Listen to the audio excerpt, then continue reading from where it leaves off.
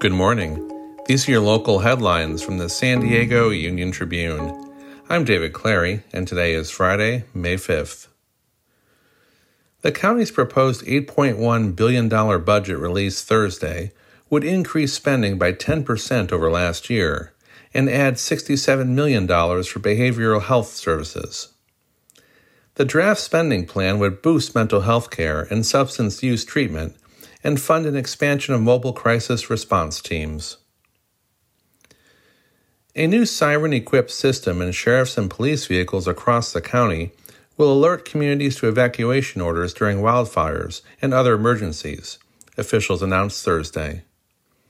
When activated, the high-low system blares looping high and low-pitched sounds and broadcasts evacuation orders in English and Spanish.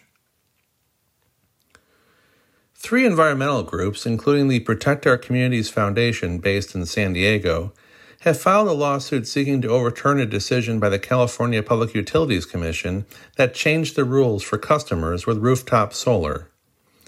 The petition urges the California Court of Appeals to set aside the decision and send it back to the commission.